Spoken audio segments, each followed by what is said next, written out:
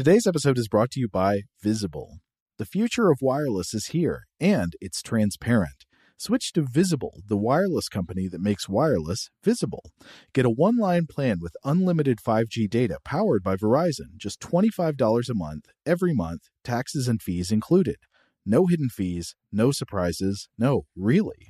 What are you waiting for? Get with the times and switch to Visible at Visible.com. Monthly rate on the Visible plan for data management practices and additional terms, visit Visible.com. This Father's Day, the Home Depot has the perfect gift to help Dad be everything he can be, because your dad is more than just a dad. He's the groundskeeper of the yard, the perfecter of the patio, and the cleaner of the clippings. This Father's Day, power Dad's doing with the convenience and gas-like power of Milwaukee cordless outdoor tools from the Home Depot. Plus, get up to $150 off select Milwaukee tools. Find the perfect Father's Day gift at the Home Depot. How doers get more done. Shop for Father's Day now in stores or online at HomeDepot.com.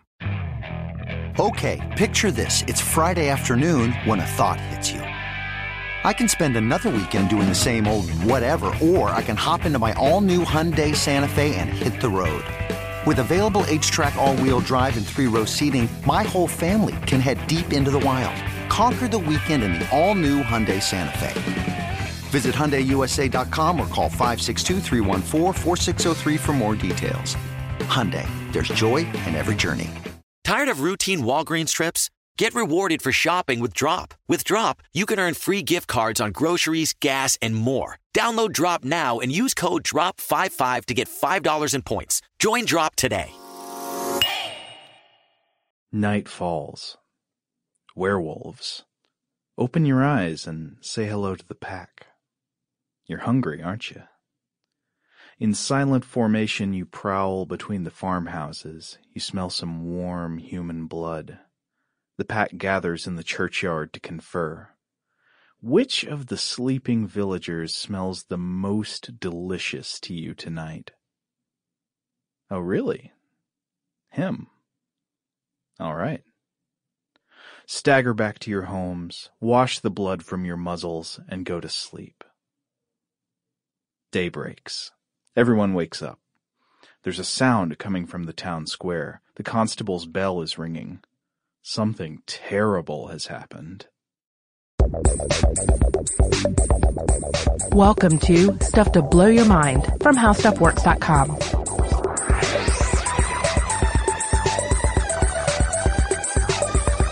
Hey, welcome to Stuff to Blow Your Mind. My name is Robert Lamb. And I'm Joe McCormick, and during that introduction, you were either going OMG, OMG, OMG, or you were like, what the heck is going on?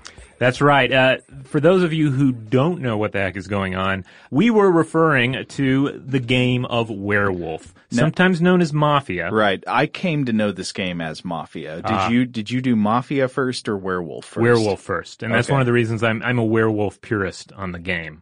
And I look down upon those who play it with a Mafia theme. Now, we will explain the rules to the game if you don't know what they are in just a minute, but I came to know this game first as Mafia, and I played it when I was in high school. I played it with a bunch of friends of mine down in their basement, and we would play for hours at a time. It could just go on and on and on, and we'd introduce all these ridiculous variations, because as you'll learn, once you know the basic rules of this game, it can take on any kind of textural overlay you want. It can be about werewolves, it can be about Mafia, or, as we did when I was in high school, it can be about elves and orcs. So every time a character dies, I guess they wouldn't die, the moderator would say, "Depart to Valinor." You know? Oh, well, that's good. Yeah, so basically it's a social deception or a social deduction party game, depending on how you look at it, in which an informed minority, in this case werewolves, attempt to overcome an uninformed majority, such as medieval villagers, or vice versa, depending on which team you're playing on. But yeah, it is a deceptively easy game to learn. I found that just about anybody can get into it, even if you're not a gaming person. Because I'll frequently find myself at a gathering, and not everybody will be a board game geek. There'll be some board game geeks there, but it's hard to bring everybody together on what to play. This is one of those games that brings people together. Well, right. If you're at a party and you say, hey, let's break out the D20s, it's time to play Dungeons and Dragons. Mm-hmm. A lot of people are not just going to be weirded out by the geekiness of it, but they're also going to be like, all these rules, I got to learn how to play. It's really, for some people, they just don't want to be bothered with all of the minutia of how to play the game and what the hit points are and everything. Right. Werewolf is like a version of D&D that takes away almost every single rule and strips it down to just pure role-playing. And basically the only dynamics in the game are accusation and lying and killing. Yeah. And you don't need a board. You don't need to buy a copy of the game, though there are some nice print versions of the game available. But basically all you need are just some index cards or scraps of paper and a willingness to either draw a werewolf and some villagers on them or just throw some W's and V's and hand out the scraps. Robert, you have made me this morning an amazing collection of werewolf game player cards on, I believe, How Stuff Works branded envelopes. Oh, yeah. Yeah, I mean, because you can really use anything and you can just throw them together at the drop of a hat. So it works well if you're with people at a cabin or something, or even in a hotel room. You can grab that Howard Johnson notepad and the Howard Johnson pen and rip out pages of the Gideon Bible. Yeah, if you want to go sacrilegious on it, you might have to tweak the fluff there a little bit for it. But, right. But yeah, this game is just a wonderful balance of, to put it in those gaming terms, simplistic mechanics, but deep mechanics once you start playing with it, and then entertaining fluff. Yeah, and they will eventually prove scientifically and technologically relevant, which is the interesting thing and what justifies this foray into the land of the werewolves today.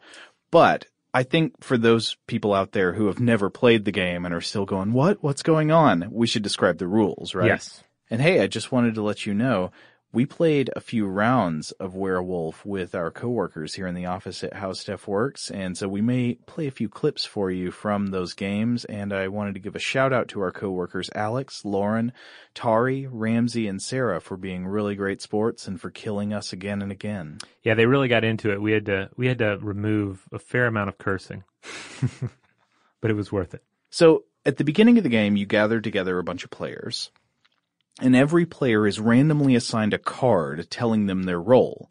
So for most players, you're going to be a villager. For a select minority, in a group of, say, 8, your select minority might be like 2. And those players are going to be werewolves. Then the game proceeds into 2 phases that repeat back and forth, night and day and night. Now, a game master runs the game and informs everyone when to close their eyes, when to open their eyes. So you would say something like, all right, villagers, night falls in your sleepy medieval town. Everyone closes their eyes except for the werewolves. Werewolves, open your eyes and indicate who shall die tonight. Right. So the werewolves silently confer, they usually with some kind of eye contact or pointing game, and they figure out who they want to devour or, I don't know, just disembowel and leave in the middle of the town. Yeah, I mean, that's the delightful thing about being the game masters. You get to throw in details about how they're torn apart. Right. All right, the sun comes up. But not for you, horse trainer. Darn it. He was eaten right down to the boots in the night. Didn't even get a chance. It's a little less pressure now that I'm dead. Trying to loot the body, I need some supplies. Robert, what's your favorite tear apart story? Oh, generally I just have like a portion of the individuals left behind because I like the idea that the werewolves are becoming so confident that they don't even have to eat everything. And they're just as happy to spread terror throughout the town as anything else. I'm still so full from that policeman last night. All right, so night eventually comes to an end. That phase ends. All the villagers wake up. They find out who has been eaten or torn apart in the night, and then they have to dish out their own medieval mob justice. Right. So the dead villager who's been chosen by the werewolves is removed from the game. Mm-hmm. And I would say for total purity, I think that villager should not only be removed from play and can't make any comments, but should be banished from the room where everyone is playing, or at least sent to the corner. There've got to be some stakes. Well, but then you have somebody who gets eliminated right away. And what I usually say is, look, you're a ghost now. And you can't talk. You can observe, but you can't talk. And it's always amusing when the biggest chatterbox in the room is reduced to a ghost. You're the grandpa on the cloud in the family circus. Right. But yeah, so like you said, day comes around and the villagers have to essentially form a mob to find the killer and take care of them. Now, since these are werewolves, they're very powerful at night. You can't stop them at night when the full moon is out, but during the daytime, they're just regular humans, and you can take them to the gallows if you are pretty convinced that they're guilty. But how convinced are you?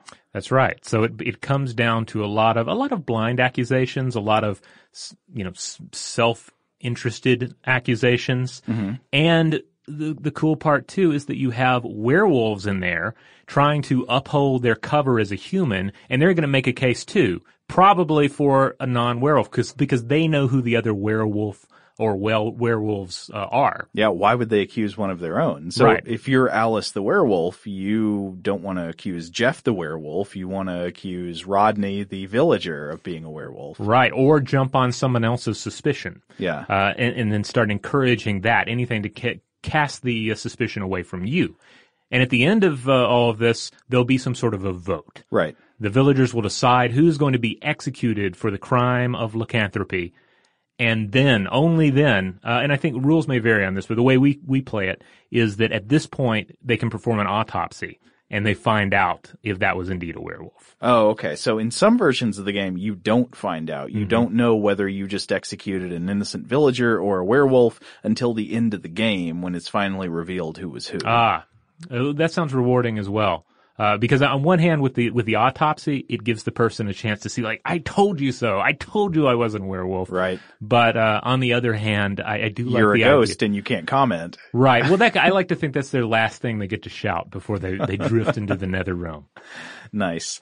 Okay, so you've got this day-night cycle where some player dies and gets removed from the game every day and every night, and the cycle continues until the end of the game. So what brings about the end of the game? Well, you can tell which team wins if suddenly the werewolves outnumber the humans. Right. Or in some versions, I think if they equal the number of humans. Well, right. I mean, if you got the same number of werewolves and villagers, the villagers don't stand much of a chance. Yeah, then it's just werewolves slaughtering humans in broad daylight. Welcome to Werewolf City. Yes. Now, of course, the regular villagers win once they eliminate all of the werewolves in their midst, and the moderator can announce to them, you've gotten the last one, your village is safe for now, until the next game starts, which is probably in about 5 minutes.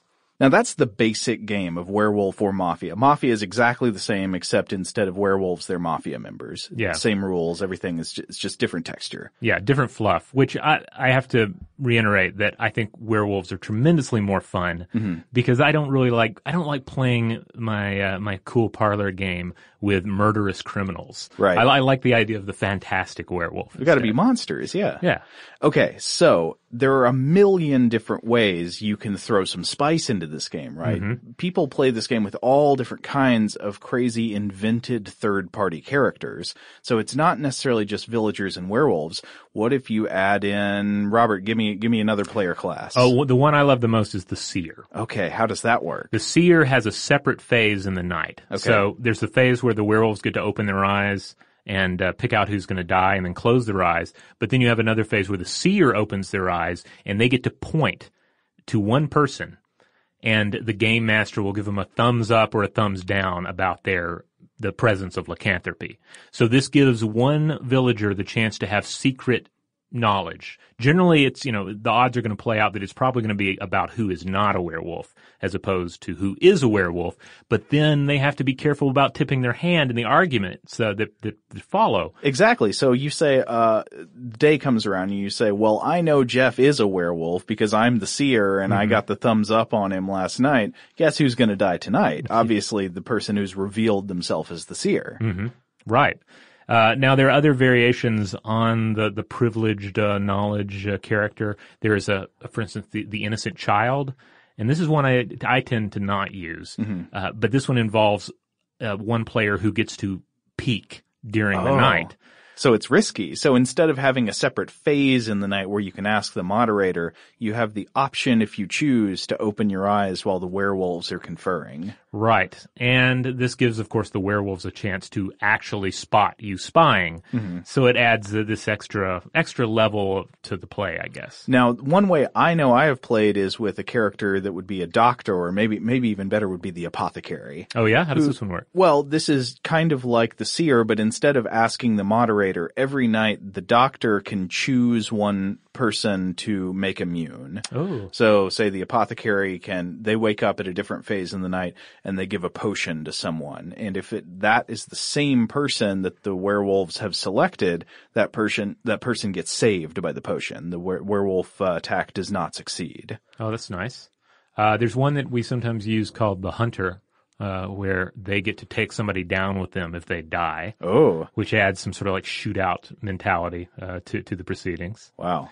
Another one man, if that happens early in the game, the hunter probably is going to be randomly getting another villager, right? Yeah, I mean, that's one of the problems with a real, itchy crossbow finger, you know? So tell me about the Cupid, Robert. Oh, the Cupid is one of my favorites. So this is just a villager, basically, but they get a phase at the very beginning of the game where they get to secretly pick two players to be star-crossed lovers. So if one dies, and they could be a human villager, or they could be a werewolf, masquerading as a villager. But if the other lover dies, their character throws themselves off a bridge. Love knows no boundaries. Yeah. Monsterdom. Yeah, and so this one also adds that sort of crossfire dynamics of, whoa, this happened and then something else happened as well. Now, you can imagine that the strategy in this game is odd because at one level, it seems like when you start the game, you're just going to be making these totally random accusations. I mean, what do you have to go on? Maybe you thought you heard somebody next to you opening their eyes. I mean, it's hard to have anything to go on at the beginning of the game other than just mere suspicion. But strategy, I do think, tends to come in more as the game goes on. Yeah, that first phase of play, I think in my experience, there are basically two elements that are going to work. Unless somebody really does creak their chair and make a very audible sign that clues in everyone else, you're going to have existing social dynamics coming into play. So, like two friends who kind of pick at each other a lot. Okay. They're likely to accuse each other of being a werewolf just because. Other factors, if an individual in the group has a large beard, I have found they're likely to draw the fun suspicion of everyone else because there's nothing else to go on. What if they've just got dark, dried blood on their lips? That'll do it too. Now, another thing that comes into play, is this. When I play it, when I am the game master for a game of werewolf, I generally ask everyone to choose a role in the village. This is not a game mechanics role, but just a fluff role. So you're just a villager, but you get to... I'm the dairy farmer. Yeah, you get to be the dairy farmer, or you're the town fool, you're you work at the winery, you're a monk, etc. It just gives it an extra level of role-playing fun.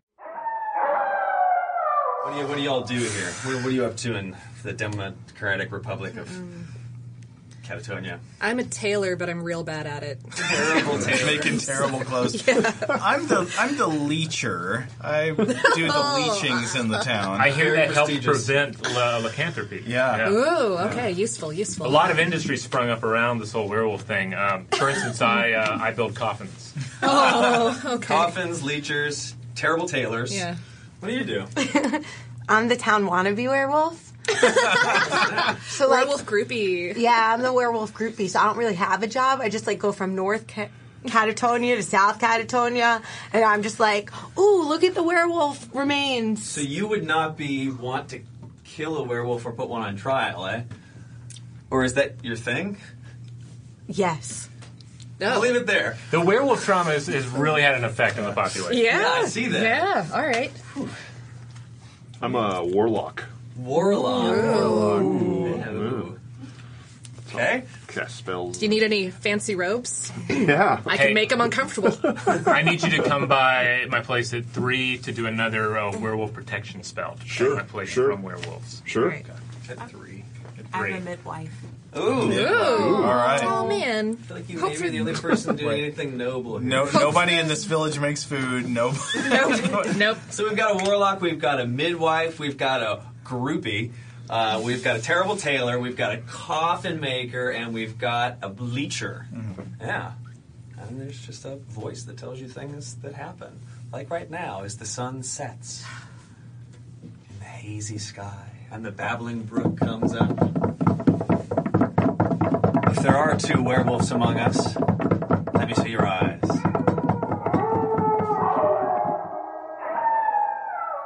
But this can also give people ammunition for making blind accusations in the opening phase. Okay, so sometimes the accusations wouldn't be truly strategic just in terms of winning the game, but they might be playing along with some, not actually strategic elements that are just part of the fluff. Right. So it's this weird mix of rationality and irrationality in the gameplay. Yeah, I would say so. But in terms of player classes that have mechanics attached to them, the list just goes on and on. There are tons of fun classes to play with. Some of them, they kind of break the game, and you decide, well, we're not going to have that one again. Other ones introduce new mechanics, new dynamics that can just keep you playing werewolf into the wee hours. Here's the one I would go with. Tell me if you think this would break the game. Okay. The RoboCop. So the village has one RoboCop that each night can administer harsh justice. Just to a random individual, or how does the RoboCop decide? I guess the RoboCop's following some, a list of orders. Well, it's by the rubric of serve the public trust, protect the innocent, and uphold the law. Huh. And then maybe a secret 4th category. Oh yeah, of course. We don't know. Well, but, hey, Robert. Yeah. Okay, so here's the thing. We've just described this weird game about killing your friends and then accusing your friends and then killing more of your friends. Mm-hmm. Why is this so popular? I've had the experience that whenever you introduce this to a group of people, especially if they haven't played before, they get ravenous for the game. Oh, and yeah. they're like, yeah, we got to play more. Let's keep going. Yeah, it's so very addictive. And I think the appeal of the game does come down to a few key reasons. So some of these we've already touched on, but first of all, there's a very low learning curve. Virtually anyone can play. Yeah, it doesn't have D&D rules. It's just you can learn it in 5 minutes. Right. And also, again, while you can buy some pretty cool print versions of the game, everything you need is easily printed out or just scribbled on index cards and you're good to go. Again, Howard Johnson, stationery and pen, and you're playing werewolf. And then there's this. If anyone out there has ever played Rock Band or Guitar Hero, at a social gathering, you know how that can just sort of create... That was popular for a while. It was. And I always noticed how it just turned the room into just this zombified state. Yeah. Where people aren't really interacting socially with each other. They're only interacting with each other in this soulless presentation on the screen. It's like what was imagined by the bad guys in the movie Videodrome. Exactly. Yeah. Werewolf, on the other hand, it actually encourages social interaction among the players, as well as varying degrees of role playing, depending on, how comfortable the group is with that. But that will come out organically as you play. Mm-hmm. And then, like a lot of great games, it's deceptively complex. Easy to learn, but full of new twists and challenges as the players adapt and as new optional rules are introduced. So you learn to lie better, and you get better at spotting the lies of others. And as you're doing a lot of back and forth role playing as well, it just gives you more and more ammunition. Now, I know there was one interesting article about this game that was published in 2010 in Wired that we both read, and one of the things that it points out is that this game is tremendously popular among people who work in the tech business. That's a kind of odd thing to note. Like, why do you think that is? Yeah, this was an interesting article. They talked to Frank Lantz, director of the New York University Game Center. And he pointed out that the game sanctions a lot of titillating social activity. So we're talking stuff like flirtation, confrontation, betrayal, meaning that it's not only great for extroverts, because obviously a bunch of extroverted theater majors are going to jump in and have a lot of fun with this, but introverts as well instantly have license to engage in all of this fun social interaction. Yeah, stuff that you might normally be very intimidated to do in real life is sanctioned within the game. So there's a lot of direct eye contact and accusing people and being, like you say, just being very confrontational. It's appealing to do that in a controlled setting for people who don't feel much permission to do that in the rest of their lives. Right. So Frank, he pointed out that this obviously ended up appealing to more introverted members of the tech industry. However, there's a CNET article from 2009 that pointed out that the game was also a hit with more of the corporate types as well. Because sure, you're not pitching an idea to a room full of investors, but you are a secret werewolf trying to shift blame onto an innocent human. And that's basic CEO material, right? Yeah, that's like what they teach in business school. Yeah. Or you're a seer or a child with secret insider info when you're trying to make a purely logical case without revealing your privileged status. So the level of social interaction can be seen as practice for actual villainy or just this fun exercise that lets you, move social muscles that don't get a lot of exercise otherwise. I can't wait to get all the CEO hate mail. And this is going to be great. And like Mark Zuckerberg's writing in, you guys are totally biased. P.S. Not a werewolf. Yeah. Okay, so I've got a theory about why the game is so appealing. And I think it's that it mirrors and simultaneously simplifies so many high-stakes, real-life decision dilemmas, because the dynamic, sort of like you just mentioned with the idea of this business, you've got some bizbro who is a secret werewolf and trying to pull one over on the people who are being disadvantaged by what he's doing.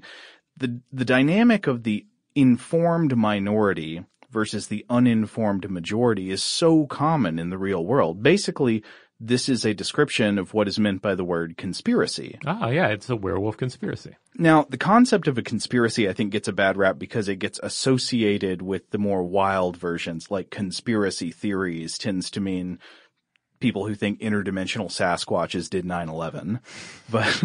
But there's no doubt that under the broad definition, conspiracies exist all around us. Like any gang, any criminal gang is a conspiracy.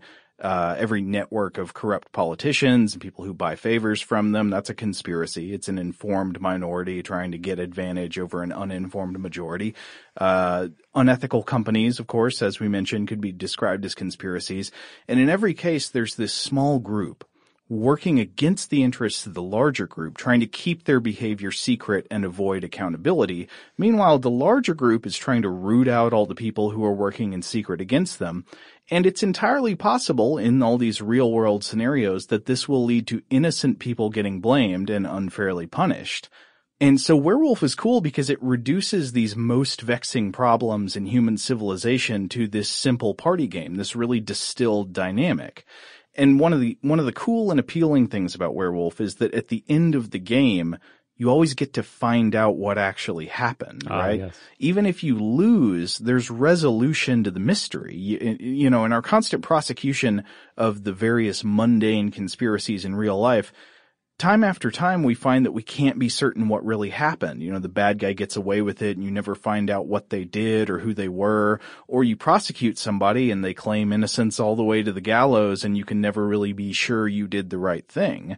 The appeal of Werewolf, I think, is you get to play this dangerous game that we're all constantly playing in real life in simulation, and you get to find out for sure how well you did at it. All right, listeners, on that note, I'm going to ask everyone to close their eyes as the commercial break session of play commences. And then when we come back, you may open your eyes, and we will discuss the history of Mafia and Werewolf.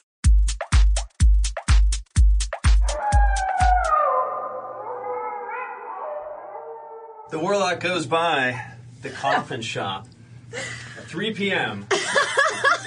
Jeez, he's a very punctual Warlock. He's coming to do that spelly thing. He's got his books. He's got his uncomfortable robe on that the terrible tailor has tailored for him, terribly. The coffin maker's nowhere to be seen. So while he's waiting, the Warlock is taking a tour of the facilities, Opens a little baby coffin, nothing but spider webs. Opens a medium-sized coffin, empty, satin liner. Opens the large-sized coffin. And the coffin maker is within. No. Everything except for his face. Hello, iHeart listener. We have a confession to make. Both iHeart and this commercial you're listening to right now would probably sound a heck of a lot better on the new Roku Pro Series TV. It's got side-firing speakers that fill your room with sound, Dolby Atmos audio that puts you right in the middle of the entertainment, and the ability to pair seamlessly with your home theater sound systems that already have surround sound and booming bass. If all that sounds too good to be true, it'll sound even better on the new Roku Pro Series. Your hearing isn't better, your TV is. What if AI could help your business deliver mission-critical outcomes with speed?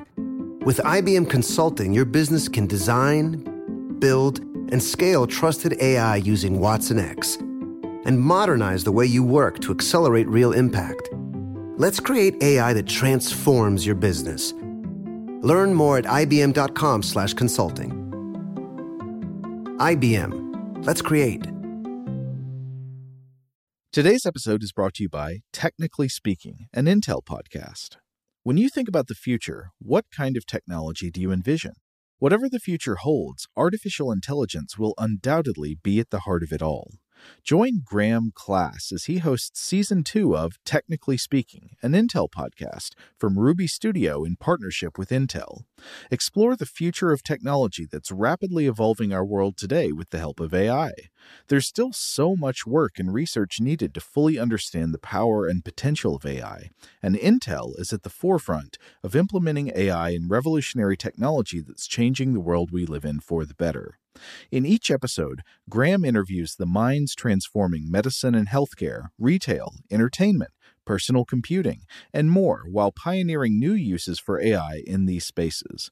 Tune in every other Tuesday and explore the latest technology that's changing our world today and creating a more accessible tomorrow.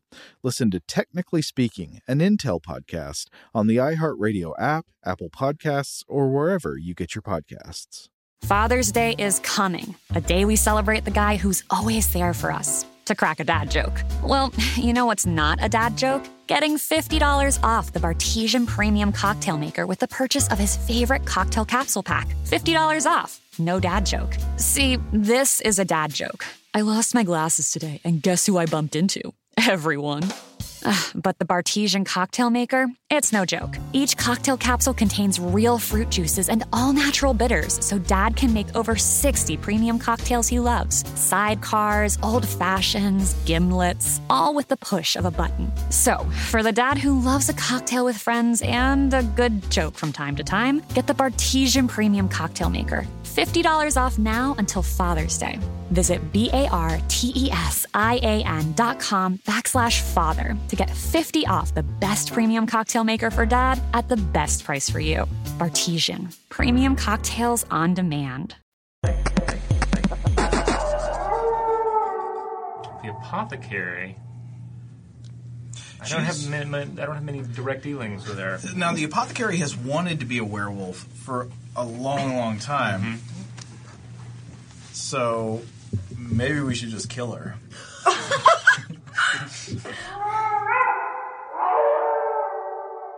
All right, open your eyes. The sun has risen. Now, we've established that the clearly superior version of this game is the one with the werewolf fluff instead of the mafia fluff. But we've got to admit, it was mafia before it was werewolf. It was definitely mafia before it was werewolf. Invented by a guy named Dmitry Davidoff in, I've seen 1986 and 1987 cited. I guess it was just around that period of 86, 87 in Russia, right? Yeah. He was a teacher in Russia, and I think this adds to maybe the appeal of the mafia motif. I don't know.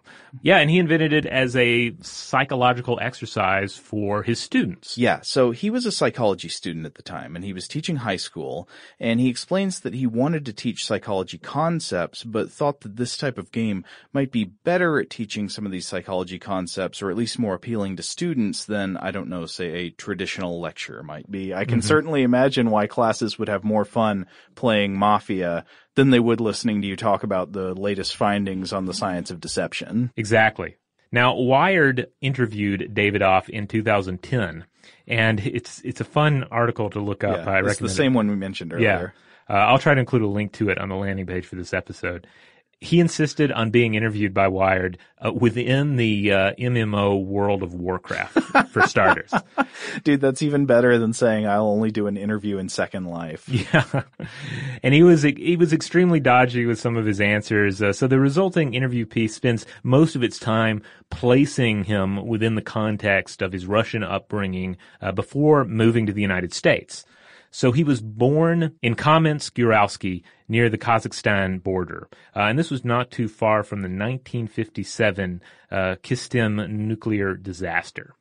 The Chernobyl explosion, which we've discussed on the show before, occurred in 1986 while he was designing Mafia.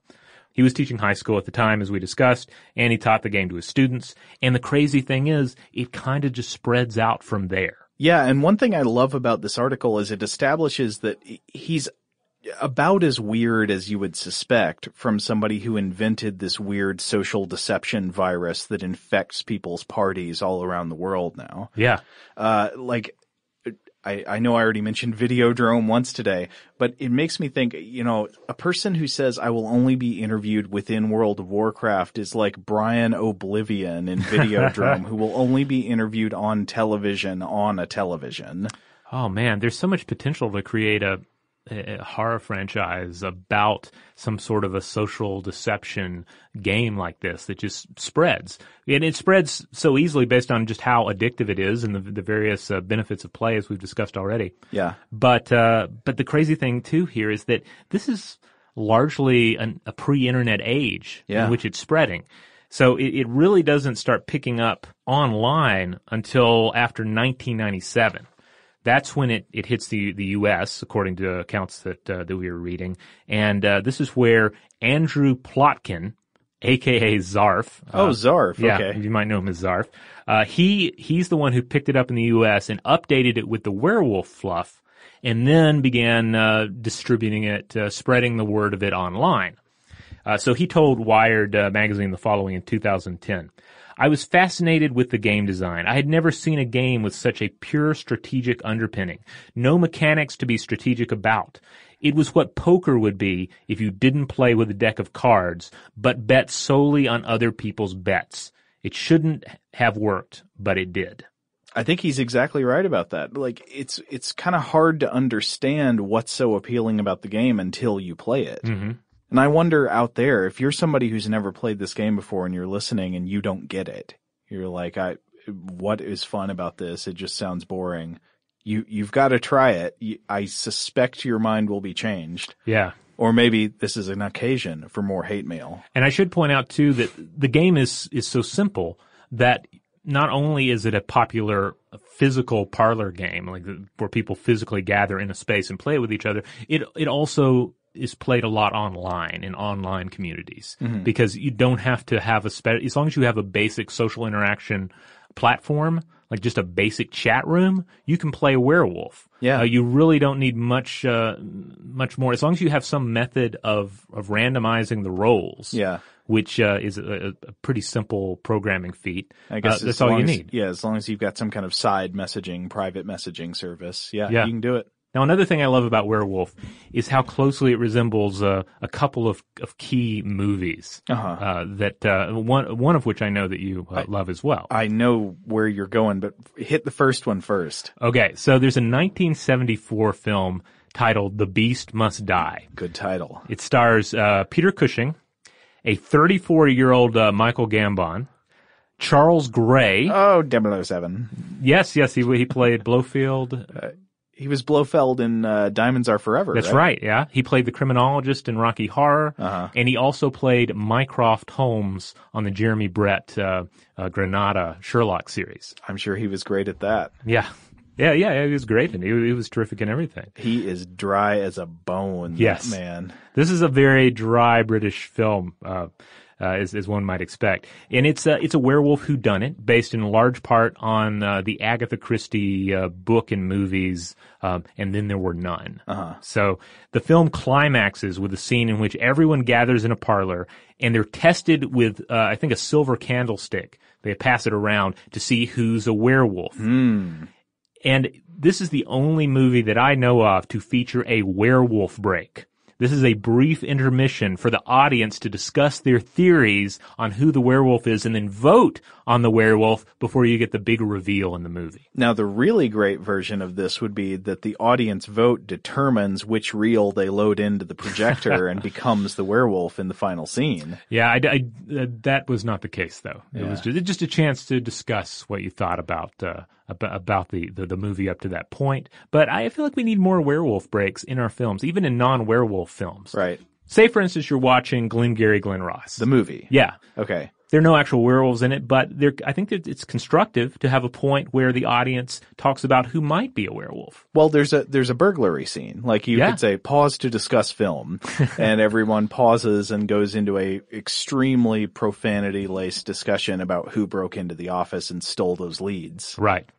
Now, another great scene that comes to mind that is very reminiscent of werewolf is, of course, the scene in John Carpenter's 1982 film, The Thing. Oh, I love it. It's the best. The scenes where you're doing the test to determine who's got thing blood and who's got human blood. That's right. If you've never seen The Thing, it's one of the best horror movies ever made.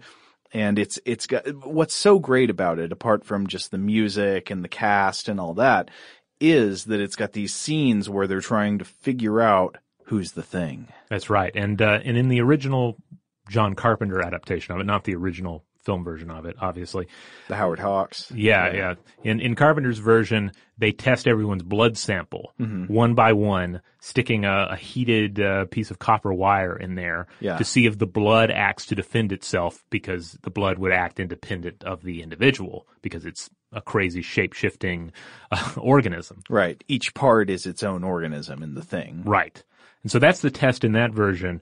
However, in the 2011 remake, it's kind of a remake, it's kind of a prequel, I thought it was still fun. A lot of people kind of ragged on it, but they do an alternate version of the test by checking to see who lacks amalgam dental fillings, because the theory is that the thing can't form inorganic matter or can't replicate inorganic matter. What? So if you practice good dental hygiene, they're just going to burn you alive? Yeah, it's not as satisfying, but it's still amusing. That's my general review of the film.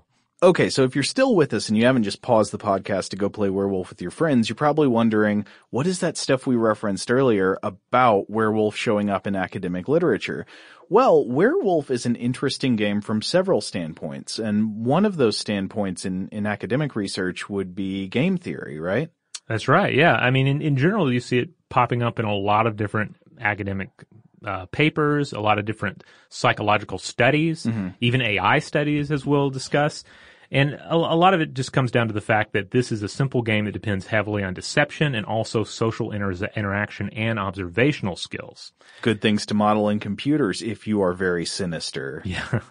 And as Davidoff himself points out, it's not a game you can master. So yeah, you can do a certain amount of math in your head, sort of card counting, I guess, but it's only going to get you so far, and it's ultimately difficult to predict who is going to win, werewolves or humans, which this is another wonderful thing about it. And another reason why gaming can go on till 1 or 2 in the morning, because you don't reach that point where everyone's figured it out and you've essentially beat the game, or you've evolved beyond this game and you need more complex games.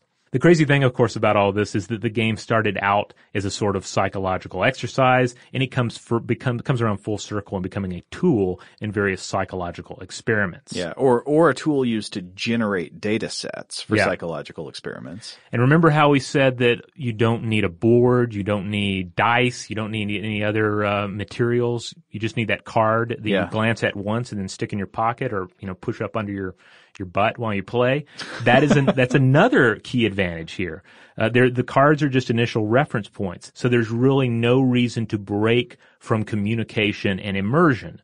with other players. This is especially important for studies that factor in gaze pattern. So it's, in a way, it's like poker without the cards. It's just a pure social experiment. Right, yeah. You don't have to look at your cards. You don't have to go examine your character sheet. You're just in the world. Yeah. Like there's a game that has some similar style to it called Spyfall that came out a few years back. And it's one of these that if you're up for the work, you can create a pen and paper version of it, but you generally have to buy a set. But it's a game where there's a lot of fun social interaction, but you end up referencing sheets a lot to remind yourself, like, what are the possible locations to guess in the course of play. It's still a fun game, but there is a distraction element to it that is not present in Werewolf. Okay, so we're going to game theory, psychology, and artificial intelligence. Let's look at game theory first. How does this game figure into game theory? Well, I guess we just need to define what game theory is real quick for anyone who's not familiar with it. Its origins lie with John von Neumann and Oscar Morgenstern, and they introduced game theory to the world in 1943 with Theory of Games and Economic Behavior. So basically this is the study of systems that have differential payoffs and different actors within them that have competing motivations, right? That's right. As David K. Levine of the Department of Economics at UCLA points out, it's an economist's take on what a psychologist would call the study of social situations. And you have two branches of game theory, broad branches. You have cooperative and you have non-cooperative. I think these are pretty straightforward. And then you have sub-branches that include decision theory, general equilibrium theory, and mechanism design theory. Now, if you've seen papers on game theory before or explanations of game theory before, one thing you're going to see a lot of is, for example, tables of payoffs, where you can have axes along a table that show different kinds of decisions you can make within this system, whatever the system is. It applies to various, vast different kinds of situations, but different decisions you can make within the system and what the probability of different payoffs for those decisions is. Yeah, the creation of, say, a matrix that shows you what the different payoffs are based on different player decisions. Yeah. Like the classic example of this is, of course, the Prisoner's Dilemma. Yeah. So this is a game where it's a very simple version of a game where you don't know what the other player is doing, but you can make smarter decisions and less smart decisions depending on what the potential payoffs and punishments are for different decisions you could make. Yeah. And when we say game, it's not a fun parlor game in the same way Werewolf is, but it's just the mechanics of it are simple and fairly interesting. Yeah. The idea is that you have two prisoners. They each were brought in because they're suspected of robbing a bank. Okay. And they have money stashed away somewhere. Yeah. And then the police are trying to get each one in a separate room to turn on the other. Yeah. So rat out your buddy and you'll go free. If neither rats, then they both walk free and get their 50% share of the stolen money. 50%? What if I want more percent? Well, then you got to be willing not only to rat out your partner, but be darn sure that they are not going to rat you out.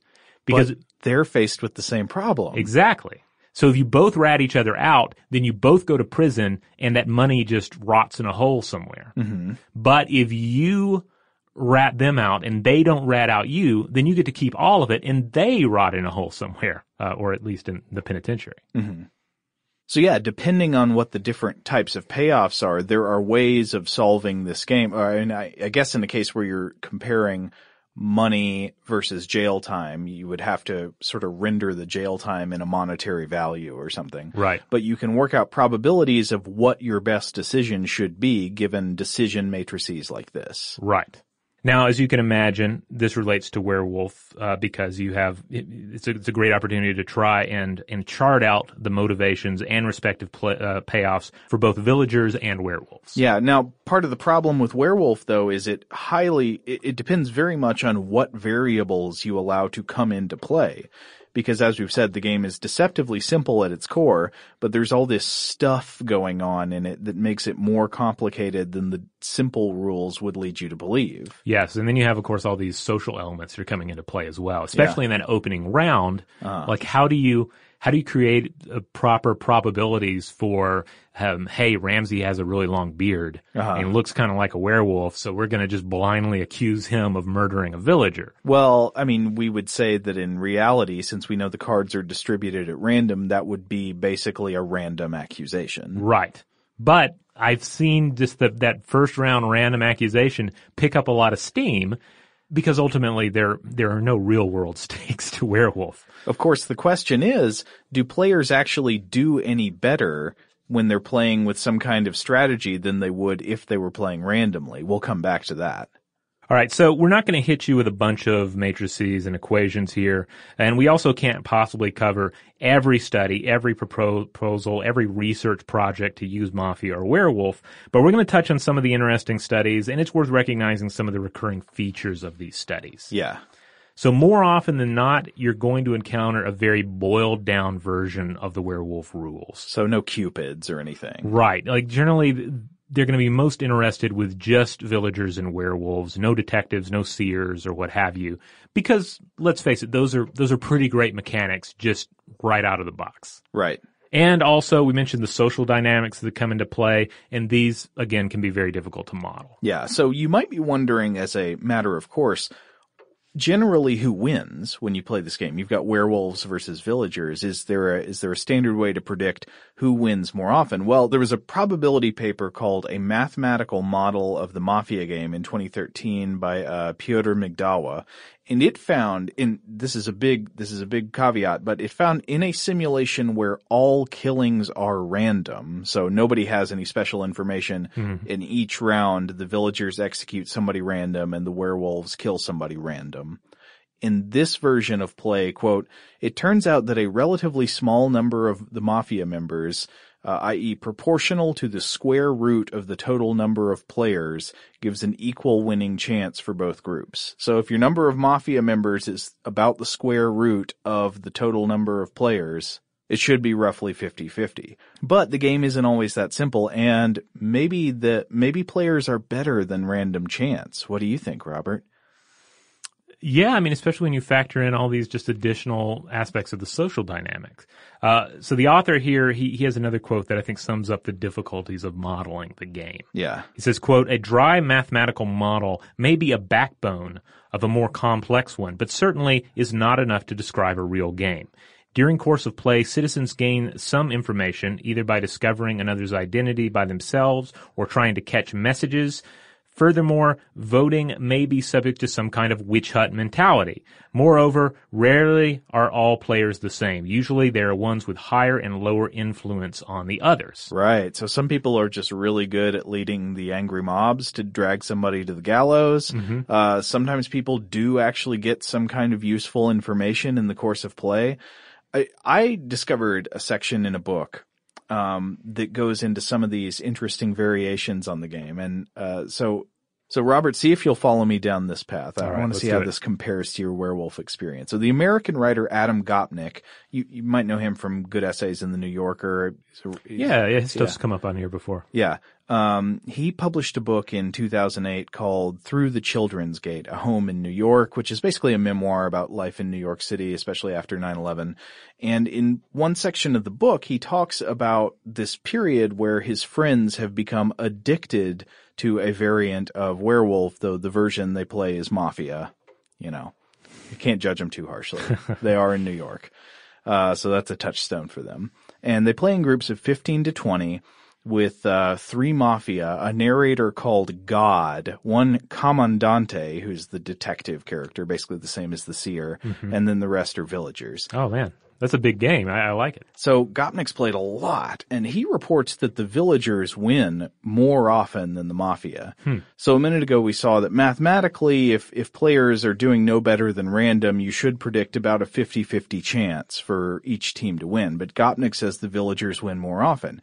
And he says that in his experience, the best starting strategy if you're a villager is simply to look at everybody's face as soon as God commands you to open your eyes. And basically what you do is you just look around and you try to get a feeling for who looks guilty. Believe it or not, he says in his experience, this works better than you would expect.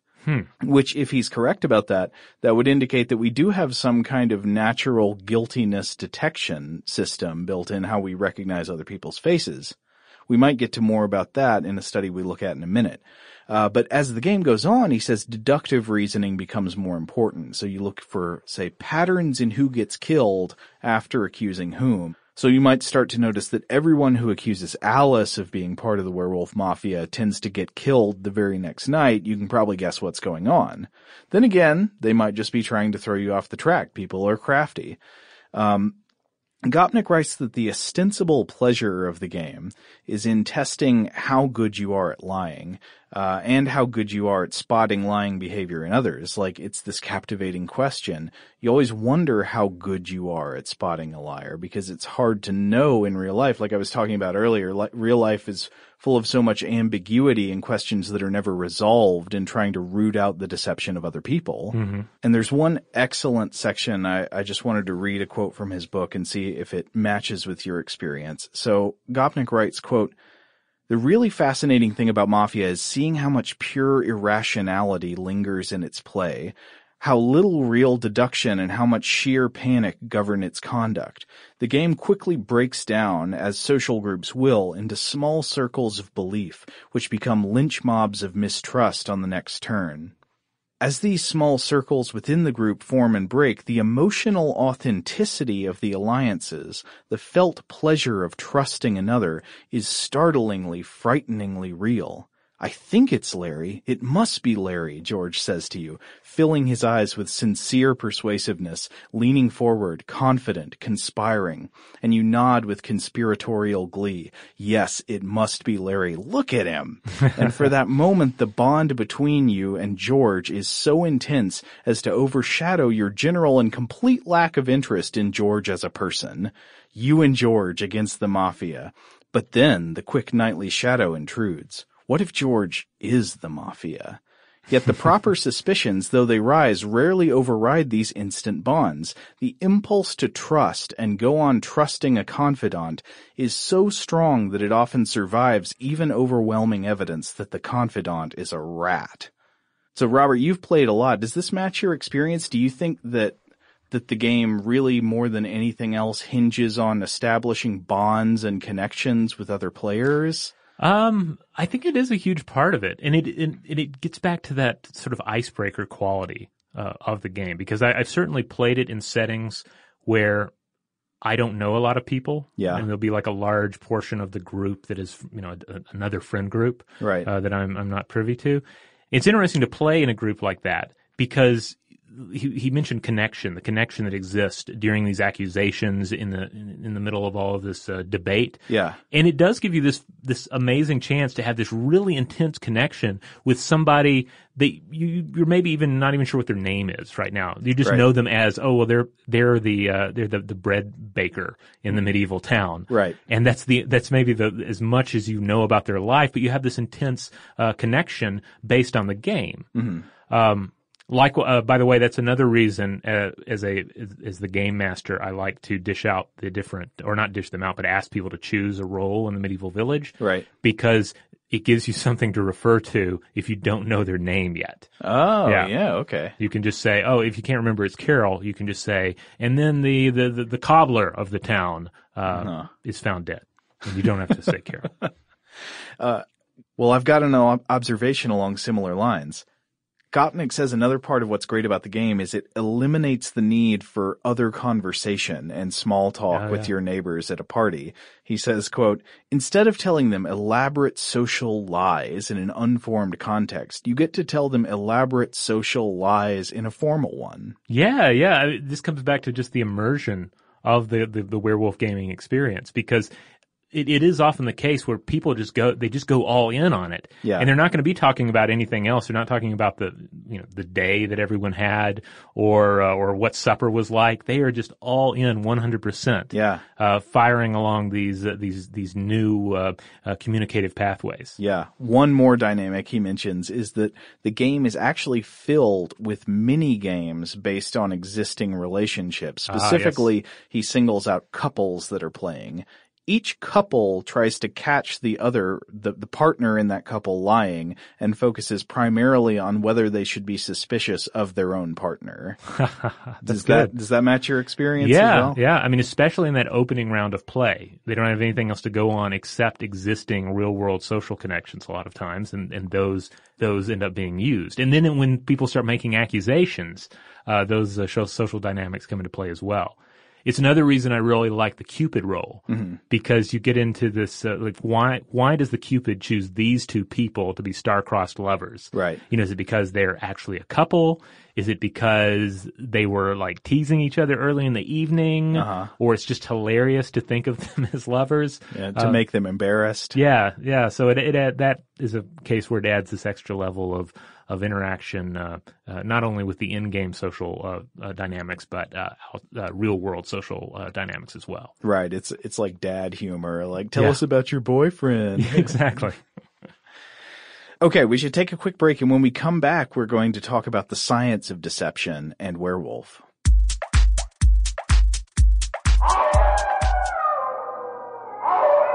Kapow! Oh. And Autopsy report? Well, we pulled back her Death by werewolf Cannon? costume, and beneath was but a human. Oh. You should never pretend to be a werewolf. Wait a minute. What is this? Werewolves triumph again? Unfortunately. I was the seer. And I knew that she was a werewolf the first night. Right away. You never got to play. And I never got to be the werewolf. Well, such is life. And the first thing I was going to do is declare that I was the seer and point out the werewolf. That is so noble of you. Right. Yeah. Man. That would have put a whole different dynamic that we had not yet experienced. Yeah. That's what I'm saying. Good thing we off with your head in the beginning. Have you ever wondered what it would be like to have supervision, enhanced hearing, extraordinary reflexes, to be, dare we say, superhuman? Well, Roku's new Pro Series TV can't do any of that for you. But with a 4K screen, side-firing speakers, and a blazing fast refresh rate, it'll sure feel like it. Elevate your entertainment using all your favorite apps like iHeart and play all your music, radio, and podcasts with the new Roku Pro Series. Your senses aren't better. Your TV is. Before AI can help your business predict demand, accelerate growth, inform decisions, automate tasks, reveal insights, generate content, you have to trust it. Introducing watsonx Governance, helping you govern any AI as data, models, and policies change so you can scale it responsibly. Let's create AI that begins with trust with watsonx Governance. Learn more at ibm.com/governance. IBM. Let's create. Today's episode is brought to you by Technically Speaking, an Intel podcast. When you think about the future, what kind of technology do you envision? Whatever the future holds, artificial intelligence will undoubtedly be at the heart of it all. Join Graham Class as he hosts Season 2 of Technically Speaking, an Intel podcast from Ruby Studio in partnership with Intel. Explore the future of technology that's rapidly evolving our world today with the help of AI. There's still so much work and research needed to fully understand the power and potential of AI, and Intel is at the forefront of implementing AI and revolutionary technology that's changing the world we live in for the better. In each episode, Graham interviews the minds transforming medicine and healthcare, retail, entertainment, personal computing, and more while pioneering new uses for AI in these spaces. Tune in every other Tuesday and explore the latest technology that's changing our world today and creating a more accessible tomorrow. Listen to Technically Speaking, an Intel podcast on the iHeartRadio app, Apple Podcasts, or wherever you get your podcasts. Father's Day is coming, a day we celebrate the guy who's always there for us. To crack a dad joke. Well, you know what's not a dad joke? Getting $50 off the Bartesian Premium Cocktail Maker with the purchase of his favorite cocktail capsule pack. $50 off. No dad joke. See, this is a dad joke. I lost my glasses today, and guess who I bumped into? Everyone. But the Bartesian cocktail maker, it's no joke. Each cocktail capsule contains real fruit juices and all-natural bitters, so Dad can make over 60 premium cocktails he loves. Sidecars, old fashions, gimlets, all with the push of a button. So, for the dad who loves a cocktail with friends and a good joke from time to time, get the Bartesian Premium Cocktail Maker. $50 off now until Father's Day. Visit BARTESIAN.com/father to get 50 off the best premium cocktail maker for dad at the best price for you. Bartesian. Premium cocktails on demand. You're being very aggressive. Tari, who do and you I think don't is like the werewolf? it, and I think you're the werewolf. I don't know. I kind of think Joe is because he's been. I'm not. He's I'm seriously playing not this neutral. time. I would say no. I'm trying to get a vibe on somebody, and she actually seems kind of sincere. I think Robert. I think maybe Robert. I, again, am just... Look at that devilish grin.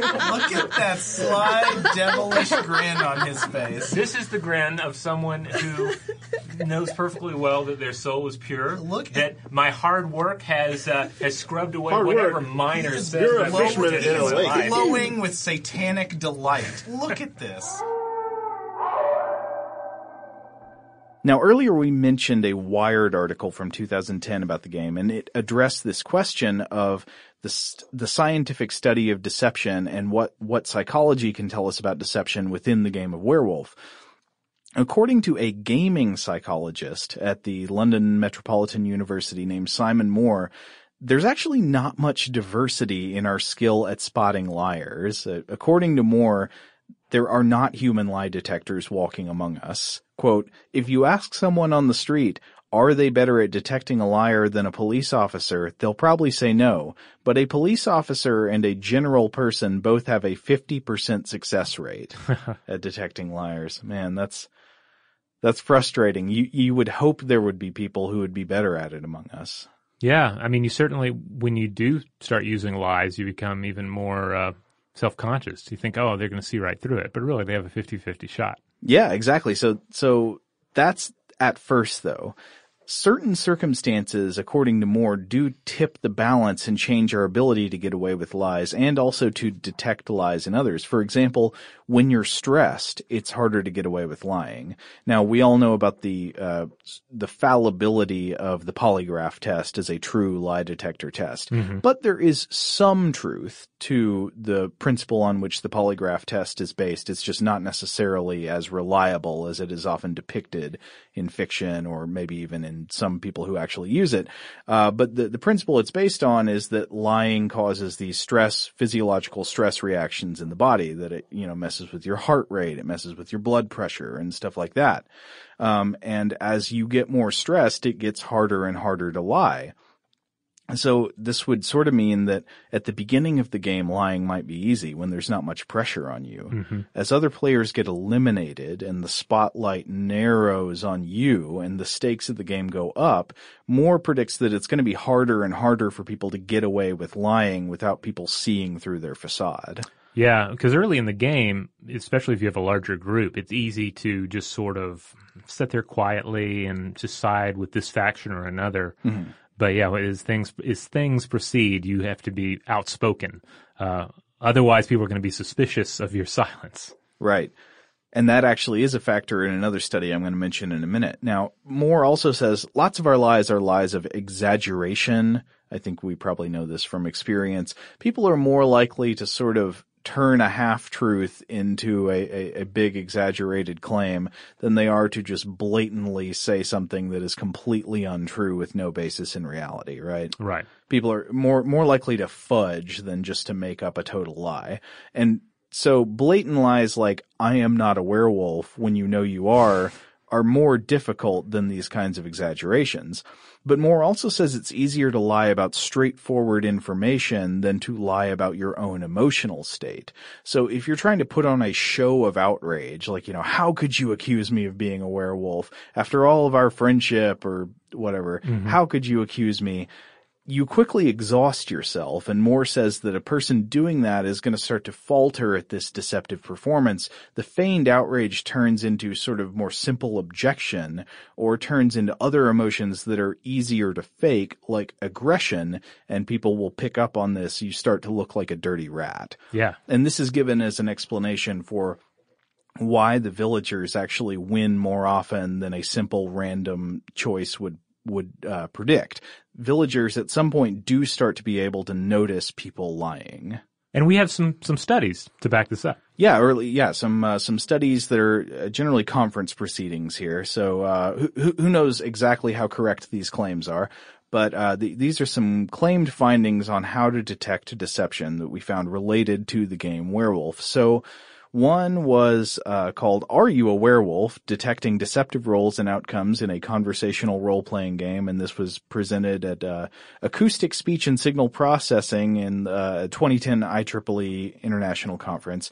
And the authors here created this automated method for detecting players determined to be liars by analyzing the acoustic properties of their speech patterns. So I thought that was interesting. Can a computer just listen to quantitative elements of what happens when somebody speaks and say, I caught a liar here? So they tried to correlate that. They tried to find, okay, can we listen with the computer and see, does it detect patterns in lying? And they claimed that it did. They said their method could successfully predict lying behavior better than chance just by listening to acoustic properties. What does this mean for human players? Well, one simple finding seemed to be that liars speak less. Presumably to limit their risk of making revealing mistakes. This is interesting because one thing I've definitely seen before is you have a case where someone's a very outspoken werewolf critic. Yeah. You know, they're very outspoken. They're going to be the lead detective in finding the murderers in the village. But then there'll come a game where they're suddenly a lot more quiet. They're not making all these accusations. They're not right at the front of the crowd with the pitchfork. Right. And people notice and they say, well, John is kind of quiet this round. Right. Suspiciously quiet, as if perhaps he is a werewolf.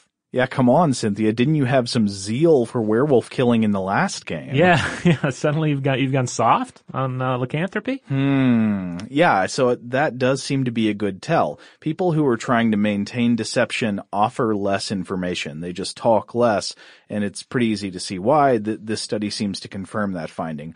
Also, it found that, quote, the distribution of pitch and energy values are higher for liars. So according to the study, if somebody is raising their voice in pitch and volume, they're slightly more likely to be a liar. Oh, okay. That's interesting because I know that I have I sometimes raise my voice when I'm lying about not being a werewolf. Really? Yeah. I'll be like, well, how dare you accuse me of that sort of thing? Now I'm going to have to be careful. I'm going to have to keep it low. You got to talk more and you got to stay calm. Yeah. But how do you stay calm about something like this? Look, villagers are dying. How could you accuse me of being a werewolf? Here's the thing. I'm not a werewolf, and the reason is... Yeah, and this is actually where the fluff becomes nice, the sort of villager fluff, where you can say, well, how could I possibly be the werewolf? I am the cobbler. I have to make shoes all night. If I was running around slaughtering townspeople, then everyone would be barefoot. Okay, so a couple more. One was a 2008 paper by Zhao and Sung, which was called Cues to Deception in Online Chinese Groups. And this is a sample group of Chinese players playing online.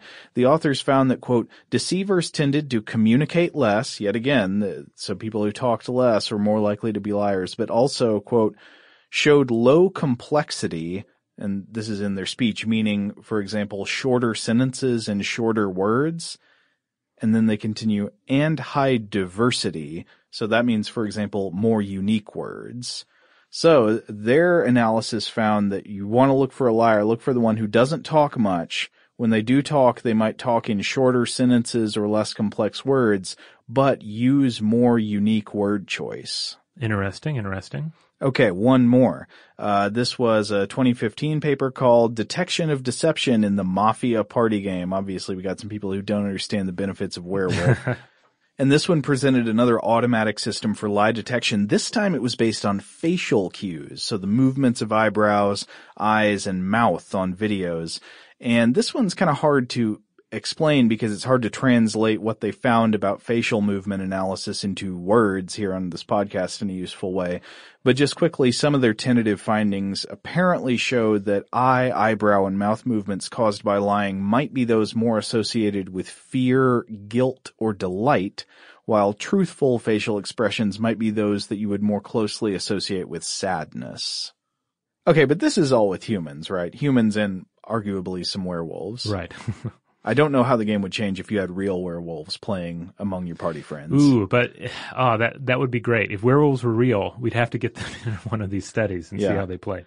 But what we've not looked at so far is computerized players. That's right. And there are a number of cool studies that look to this, because another great way to use werewolf is if you're studying either lie detecting robots or robots that lie. And when I say robots, I'm of course using the fun version of robots. We're actually talking about programs and or very soft AI to try and determine patterns of human behavior. Well, no, actually, so to clarify, I guess we have looked at a couple of papers that claim to have a method for determining some kind of automated lie detection. Mm-hmm. We haven't looked at AI liars yet. Right. And we haven't, I guess, looked at like robust AI players that incorporate information about lie detection or that really try to get in the mind of the liar, just more like they're detecting correlations and things sorted out by the humans.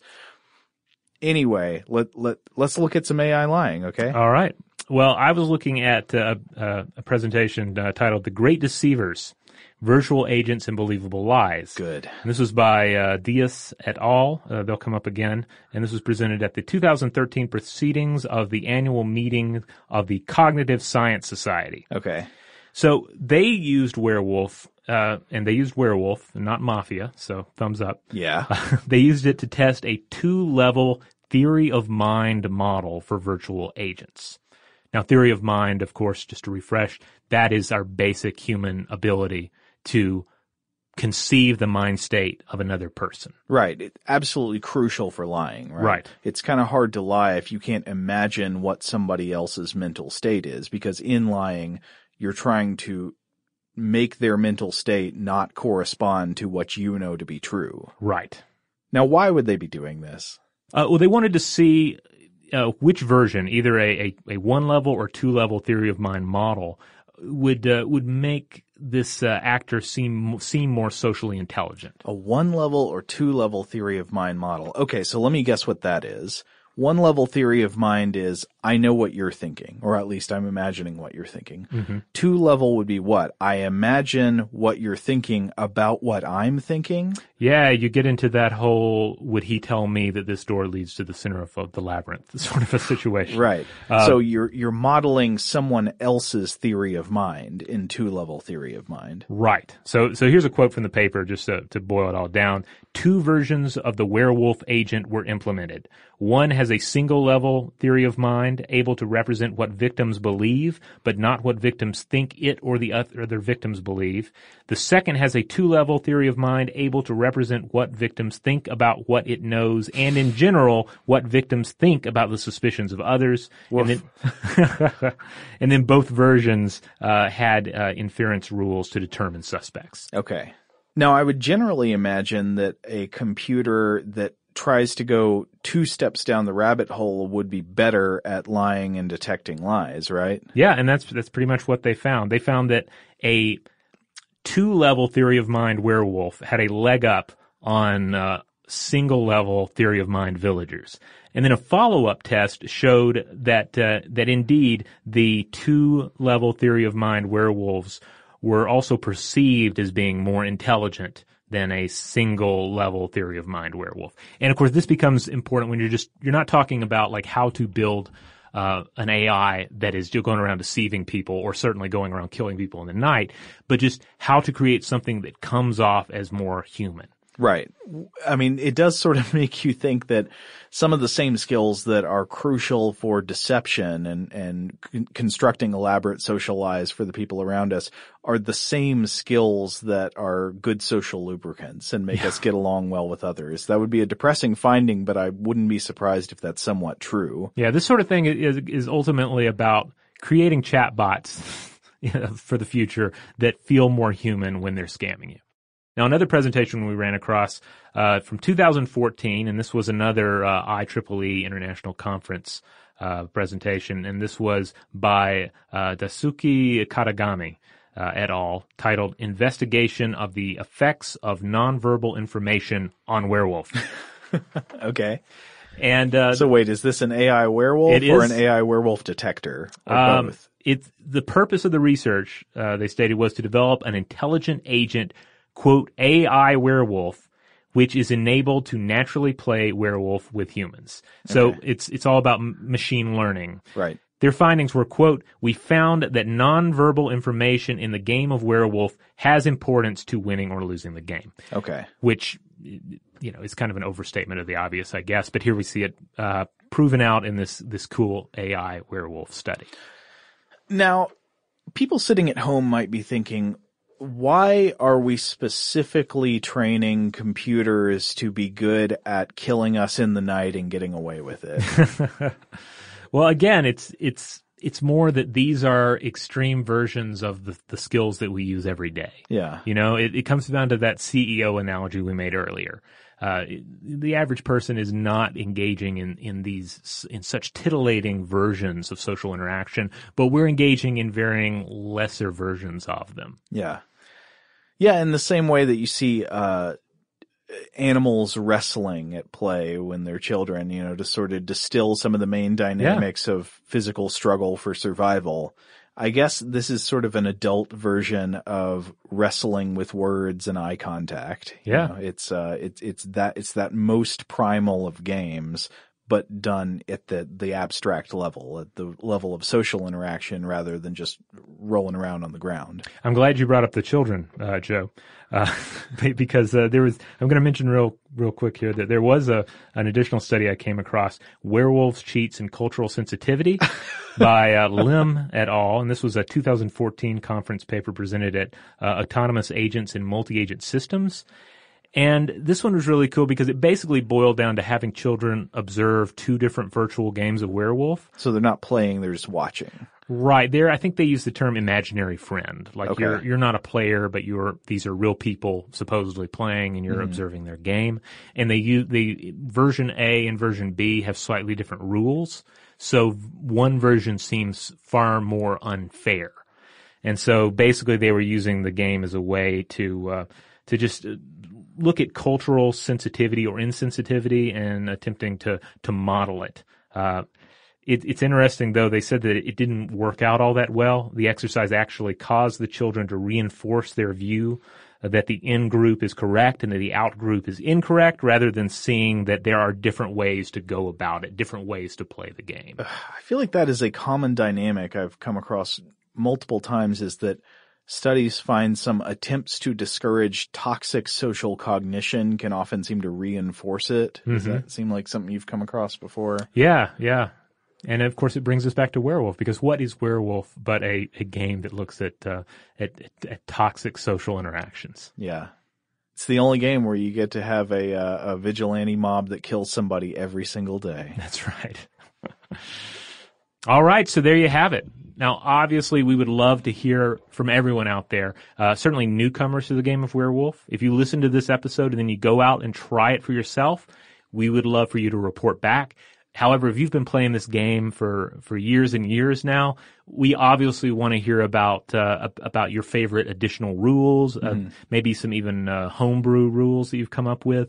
Let us know about it. Give us your werewolf tales or your mafia tales, and we'll chat with you about them. Here's what I want to hear. If you already have a werewolf group that plays regularly, if you can find out a way to incorporate a RoboCop character class in a way that doesn't break the game and heightens the tension and makes it even more fun, write in, tell us about it, and we guarantee we will read that on the air. All right.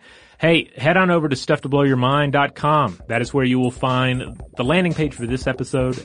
You'll find all the past episodes, and you'll find links out to our various social media accounts such as Facebook, Twitter, Tumblr, and Instagram. And hey, over on Facebook, that's where we have a group the Facebook group, Stuff to Blow Your Mind discussion module. Hop in there. That's a great place to have longer form discussions with other listeners and with the hosts. And if you want to get in touch with us directly, as always, the old-fashioned way, the version that might be used by some medieval villagers conferring about how to kill a werewolf in their midst, you can email us at blowthemind@howstuffworks.com.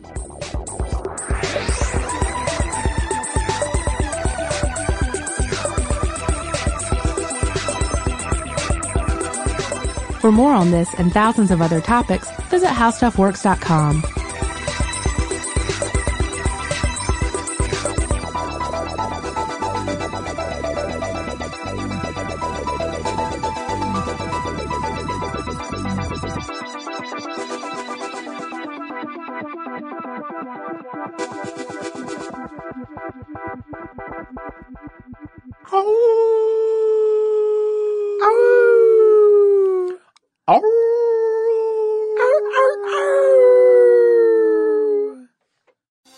Thinking of popping the question? Diamonds Direct has an offer you can't miss. This month only, buy a natural diamond engagement ring of 1 carat plus and receive a free natural 1 carat diamond tennis bracelet valued at $2,000. Imagine giving her the ring of her dreams and her wedding gift all at once. No one provides education, selection, and value like Diamonds Direct. Your chance to get a free tennis bracelet from your friends at Diamonds Direct won't last long. Details at diamondsdirect.com.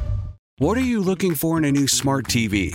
4K picture quality? High quality and immersive sound? A sleek design? All of those are givens, but only the new Roku Pro Series has all of those and the Roku streaming experience, an award-winning OS. Get fast, easy access to all your apps like iHeart, where you can stream all your favorite music, radio, and podcasts all day, and regular all-inclusive trips to Roku City.